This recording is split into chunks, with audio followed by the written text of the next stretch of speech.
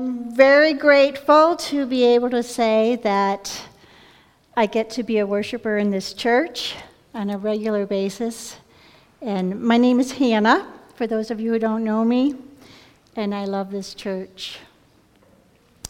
Pastor Tom had asked me if I would preach in the sermon series on Best Supporting Actors on Lydia. And when he asked me, I was thinking, okay, Lydia, and all that came to my mind was something about purple cloth, and that's about it. So I decided to prayerfully read through the passage and ask God, speak to me, God, if there's something that you have for me in this passage that I can share with the church, then I'll say yes. Well, he did. And I have to say, it was a little unsettling.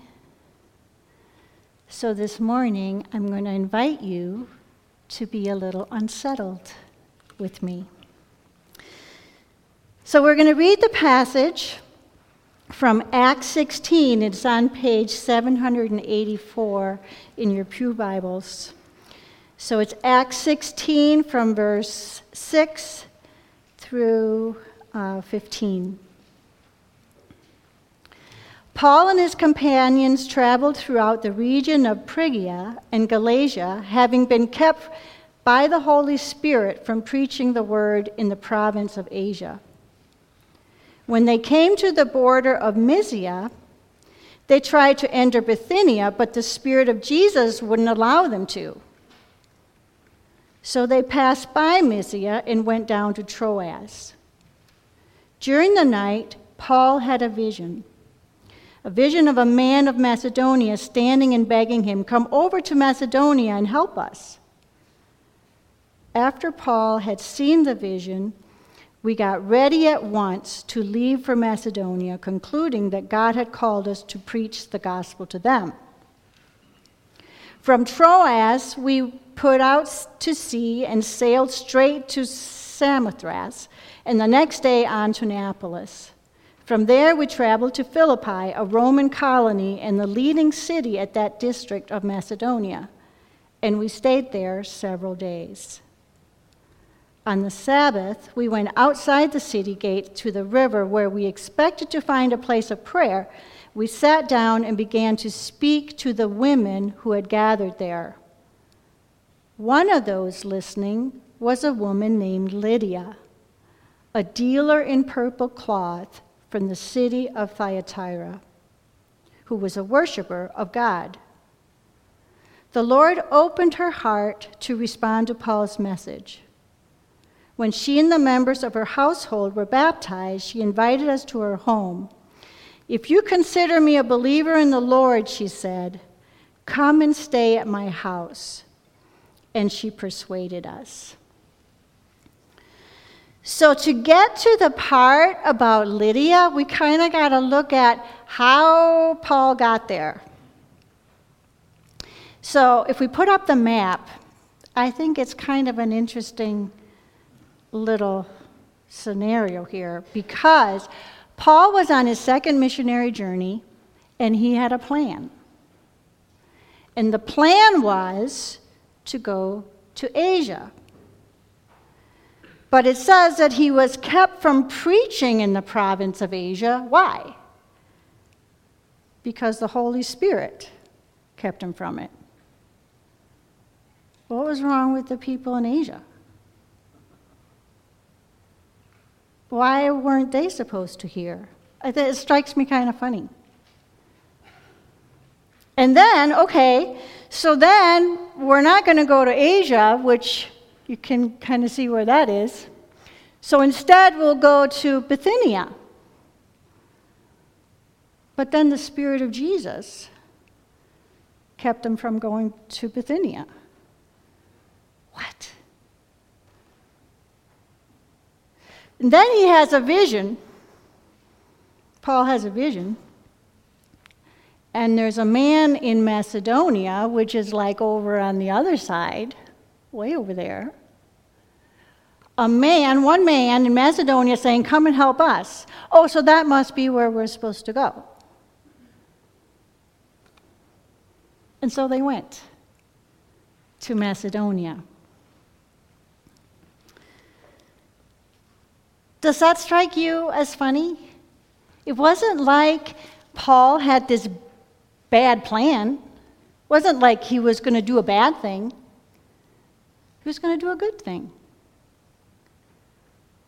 But the Holy Spirit and the Spirit of Jesus kept him from it.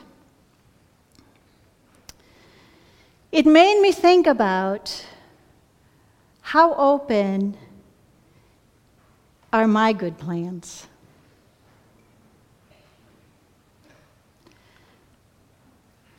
When I put myself in Paul's shoes, it's really not that hard for me to imagine what my response would have been, like having traveled all that way,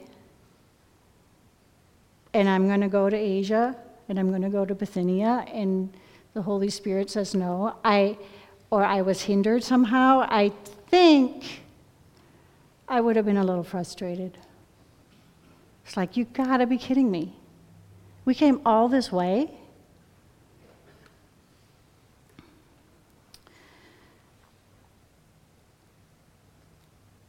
And how did he know that it wasn't the plan? It made me think about the plans, the good plans that I have. One of those good plans I had way back, I've had many good plans, but one of them that came to my mind was the summer between my junior and senior year in college. Every summer, I was in school in Minnesota. Every summer, I would go back home to Denmark and make enough money to go back for the next school year. This particular summer, I was very broke, and I only had so much money to get back home to Denmark. And I was praying for God to provide a plane ticket that I could afford. And he's always been faithful to provide for me. And this particular time, I was praying that there would be a ticket for just this amount of money. And the only one God came up with was with a 24-hour layover in Detroit. And I have to admit to you, my first response wasn't, wow, I wonder what God has for me in Detroit. I was frustrated. But God did have something for me in Detroit. Earlier that year, God had spoken very clearly to me about ministering to youth at risk once I graduated from college. I had no idea how or what or where. So I had been praying that God would show me, what is it that you specifically have for me? Because I knew he had called me to work with youth at risk. Well, when I got to Detroit, I ended up spending the day with a girl who was working with Youth for Christ Youth Guidance, working with girls in a neighborhood that was very underserved, girls that were definitely at risk. And I spent the day going with her to the different girls' houses and signing them up for camp. In those 24 hours, God showed me so clearly the plan he had for me. So when I went back to school in the fall, I looked up in the phone book to see if there was a Youth for Christ Youth Guidance in Minnesota. There was. I called them up and said, when I graduate, I'm going to come work for you. So back to Paul and Lydia. It says in verse 13 that on the Sabbath day, Paul went outside the city gate to the river where we expected to find a place of prayer. And we sat down and began to speak to the women who had gathered there. Now, Paul's usual thing was when he would go into a city, on the Sabbath, he would go to the synagogue and he would begin to preach. He didn't do that in Philippi in Macedonia because in order for there to be a synagogue in the city, there would have had to be at least 10 Jewish men. So when there wasn't a synagogue, people would gather by the river to pray. So that's where Paul went. So when he went there, who did he find down there? He said, we sat down and began to speak to the women who had gathered there. Wait a minute. The women? What was Paul's vision again? It was supposed to be a man, for crying out loud. What? This is like craziness.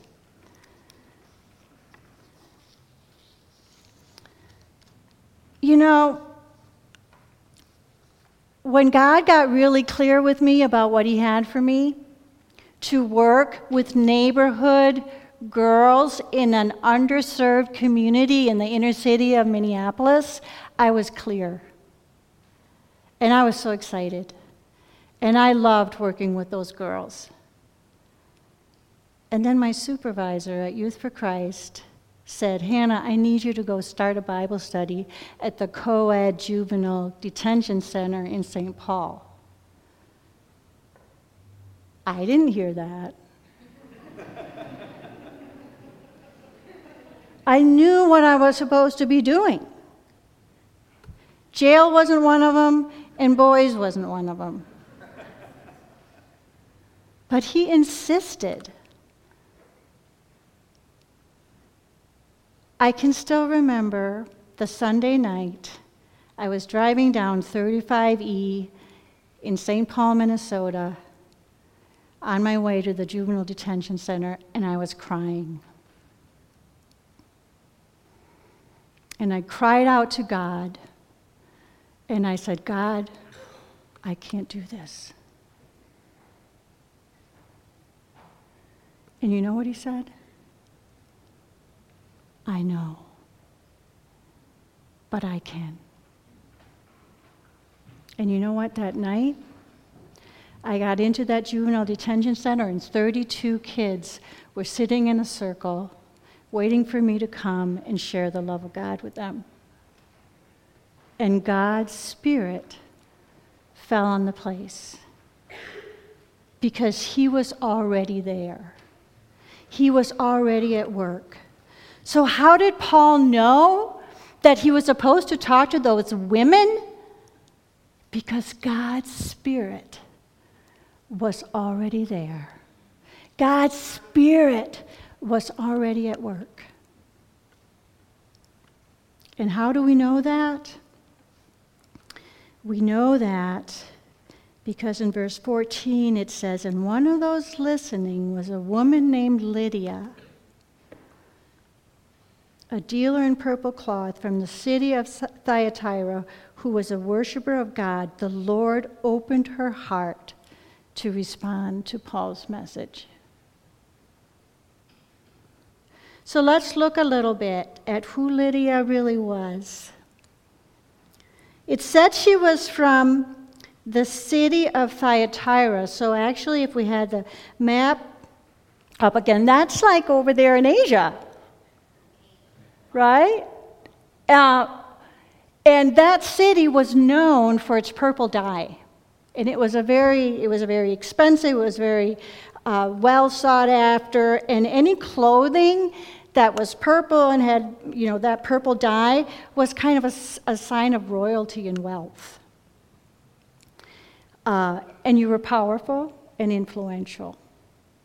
So Lydia had come over and had decided to set up shop in Philippi, which was like a significant city in a Roman colony. So we know about her, or we can at least assume about her, that she had a lot of influence. She had a lot of wealth. She had, I'm sure, a lot of knowledge, well educated, and she was a worshiper of God. So then Paul comes, and Paul tells her about Jesus, who she had not heard about. But she already had faith. She was already worshiping. And I'm sure knew a lot. So I'm imagining myself being presented with something new outside of what I already know. And it makes me question, how open are my convictions? For me, my natural human response is, I'm all set. I already know. Are you questioning what I believe? When I first met Scott, 6 years ago, I had grown up in a very solid Christian home. Learned about the Bible from the time I could walk. I went to Bible college. I was in full-time ministry. And Scott was an investment broker. He did not grow up in a Christian home. He was the first in his family to become Christian. And he didn't have any formal Bible training at that point. He did end up going to seminary. But Scott was hungry for God. And when Scott and I started going out, it was a little uncomfortable. Because some of the stuff he was open to didn't fit my boxes. Because I already knew. And you don't question this stuff that I know that I know. And I started realizing that I was pretty much all set and maybe had lost a little bit of the freshness of hearing and responding to God's Spirit. When we look at Jesus in the Pharisees, this is what kept them from knowing Jesus and knowing his heart. Their boxes would not allow him in. They already knew. I'm good, thank you very much. Or even Peter, who was in love with Jesus, had to be hit over the head in order to go and share Christ with the Gentiles.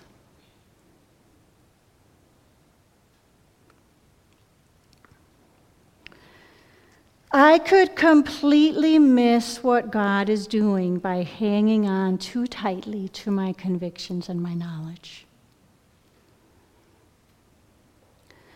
What does it require to respond the way Lydia did? Humility and a willingness to not know all there is to know.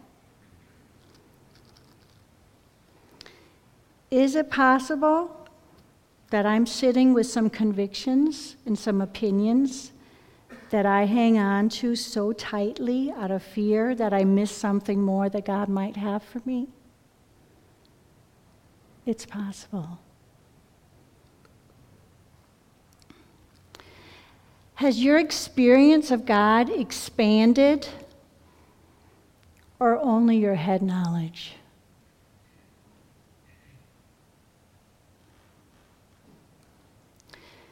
Lydia experienced something that day. But the more educated, the more status and influence I have, the tougher it seems to be to acknowledge that I don't know it all. Lydia is such an amazing example of openness to God's Spirit. And the way we know this is she didn't just hear what Paul said, she actually immediately responded to it by being baptized.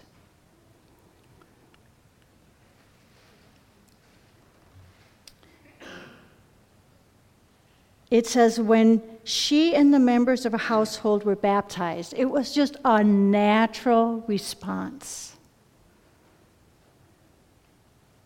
She was so convinced in her spirit that all her status, all her reputation, all the, what are people going to think, was not even an issue. And I don't know what it would have cost someone like Lydia, who had the status and influence that she had, that she went and got baptized and had this amazing conversion experience. I don't know what it cost. But I know it wasn't an intellectual decision. It was a decision of the heart. And she responded immediately. Then we move down to verse 15 and 16, where it says that she and the members of her household were baptized. She invited us to her home. And she said, if you consider me a believer in the Lord, come and stay at my house. And she persuaded us. Okay. What?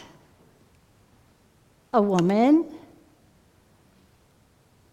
Paul and Silas, hey, come stay with me. Is that even wise? That's craziness.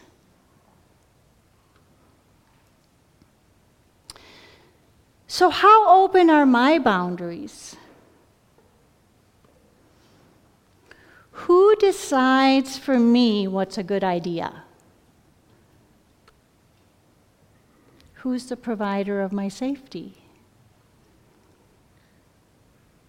We live in a society that glorifies security and safety with an illusion that we actually have the ability to provide it. As Brother Andrew said when he was asked about, back in the day, smuggling Bibles into communist countries, and people would say, oh, but isn't that dangerous? And Brother Andrew would say back, what is danger? The only danger is to be out of the will of God. Or we could turn it around and say, what is safety?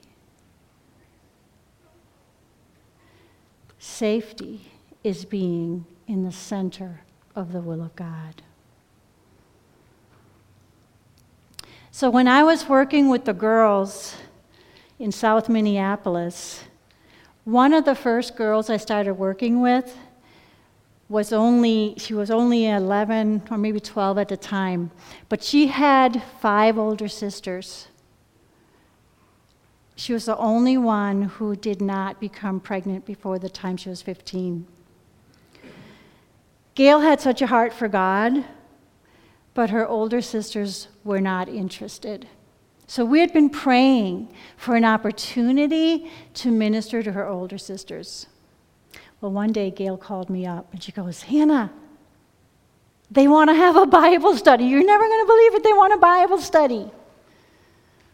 So I grabbed one of my friends who had actually never been with me down in South Minneapolis, so she didn't quite know what she was in for. But I asked, hey, Sharon, do you want to come help me start this Bible study for these girls? This is the first time.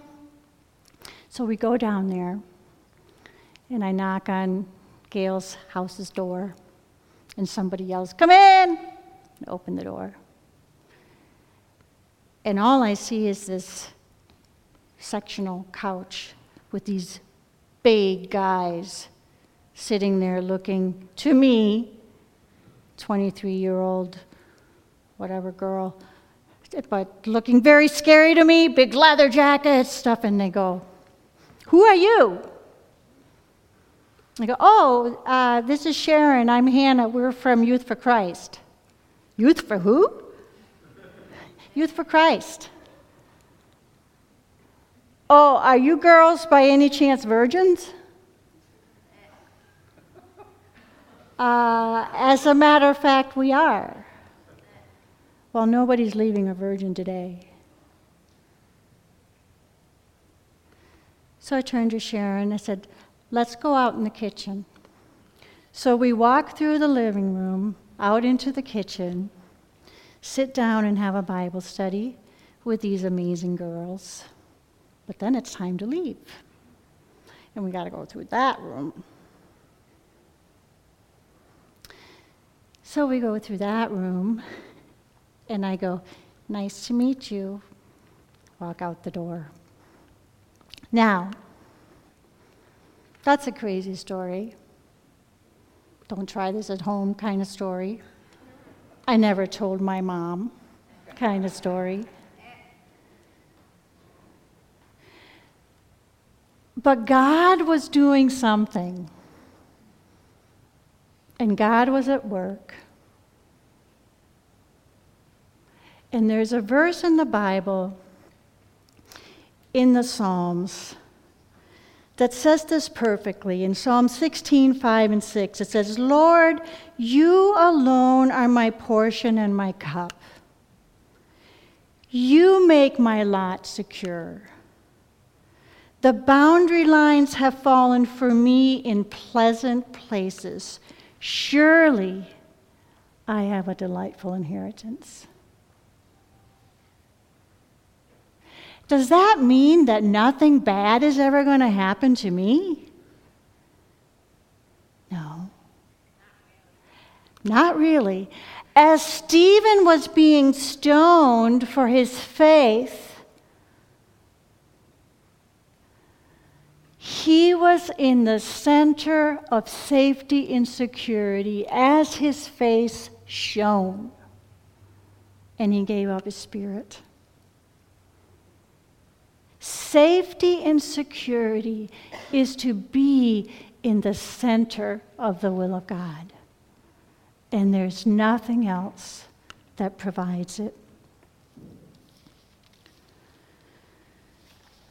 The whole story is a little uncomfortable because nothing goes the way it's supposed to go.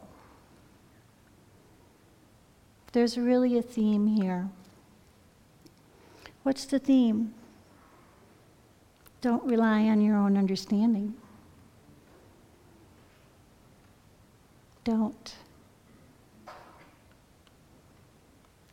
So 3 takeaways.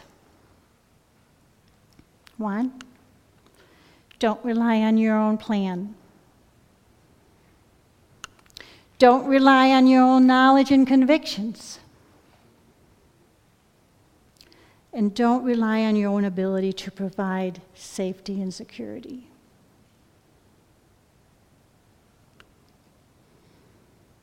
This is a story of dependence and humility.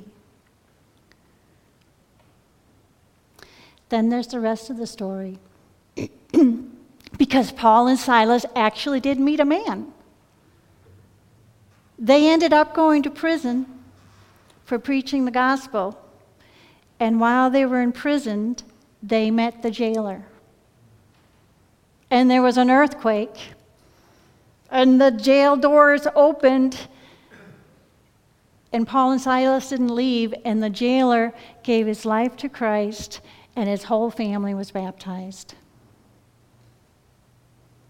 And then Paul and Silas get out of jail. And in verse 40 of the same chapter, it says, after Paul and Silas came out of the prison, they went where? They went to Lydia's house, where they met with the brothers and sisters and encouraged them. And then they left. Do you know what happened here? This was the birth of the church in Philippi. This was an amazing story of what? Like, we can't go here, we can't go. God the whole time knew, I am going to birth this church in Philippi. I'm going to use Lydia, even though she's not a man. And I'm going to do all of these things. And this church became, I would say, the dearest, most intimate, like when Paul wrote his letters to the Philippians, it's an intimate, loving letter. And just amazing things happened in the church of Philippi. Wow. Wow.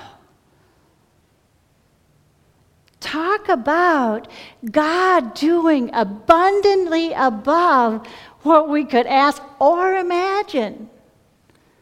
It is amazing.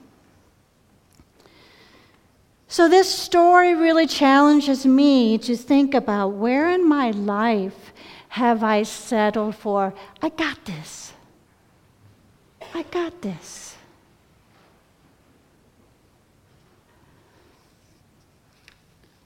God many times does not go the way of common sense. And I was reading last week in My Utmost for His Highest, and I think it really sums it up well. And I'll read it to you. Never let common sense obtrude and push the Son of God on one side. Common sense is a gift which God gave to human nature, but common sense is not the gift of His Son. Supernatural sense is the gift of His Son. Never enthrone common sense. The Son detects the Father. Common sense never yet detected the Father and never will. Our ordinary wits never worship God unless they're transfigured by the indwelling Son of God. We have to see that this mortal flesh is kept in perfect subjection to Him, and that He works through it moment by moment. Are we living in such human dependence upon Jesus that His life is being manifested in us moment by moment? Let's pray.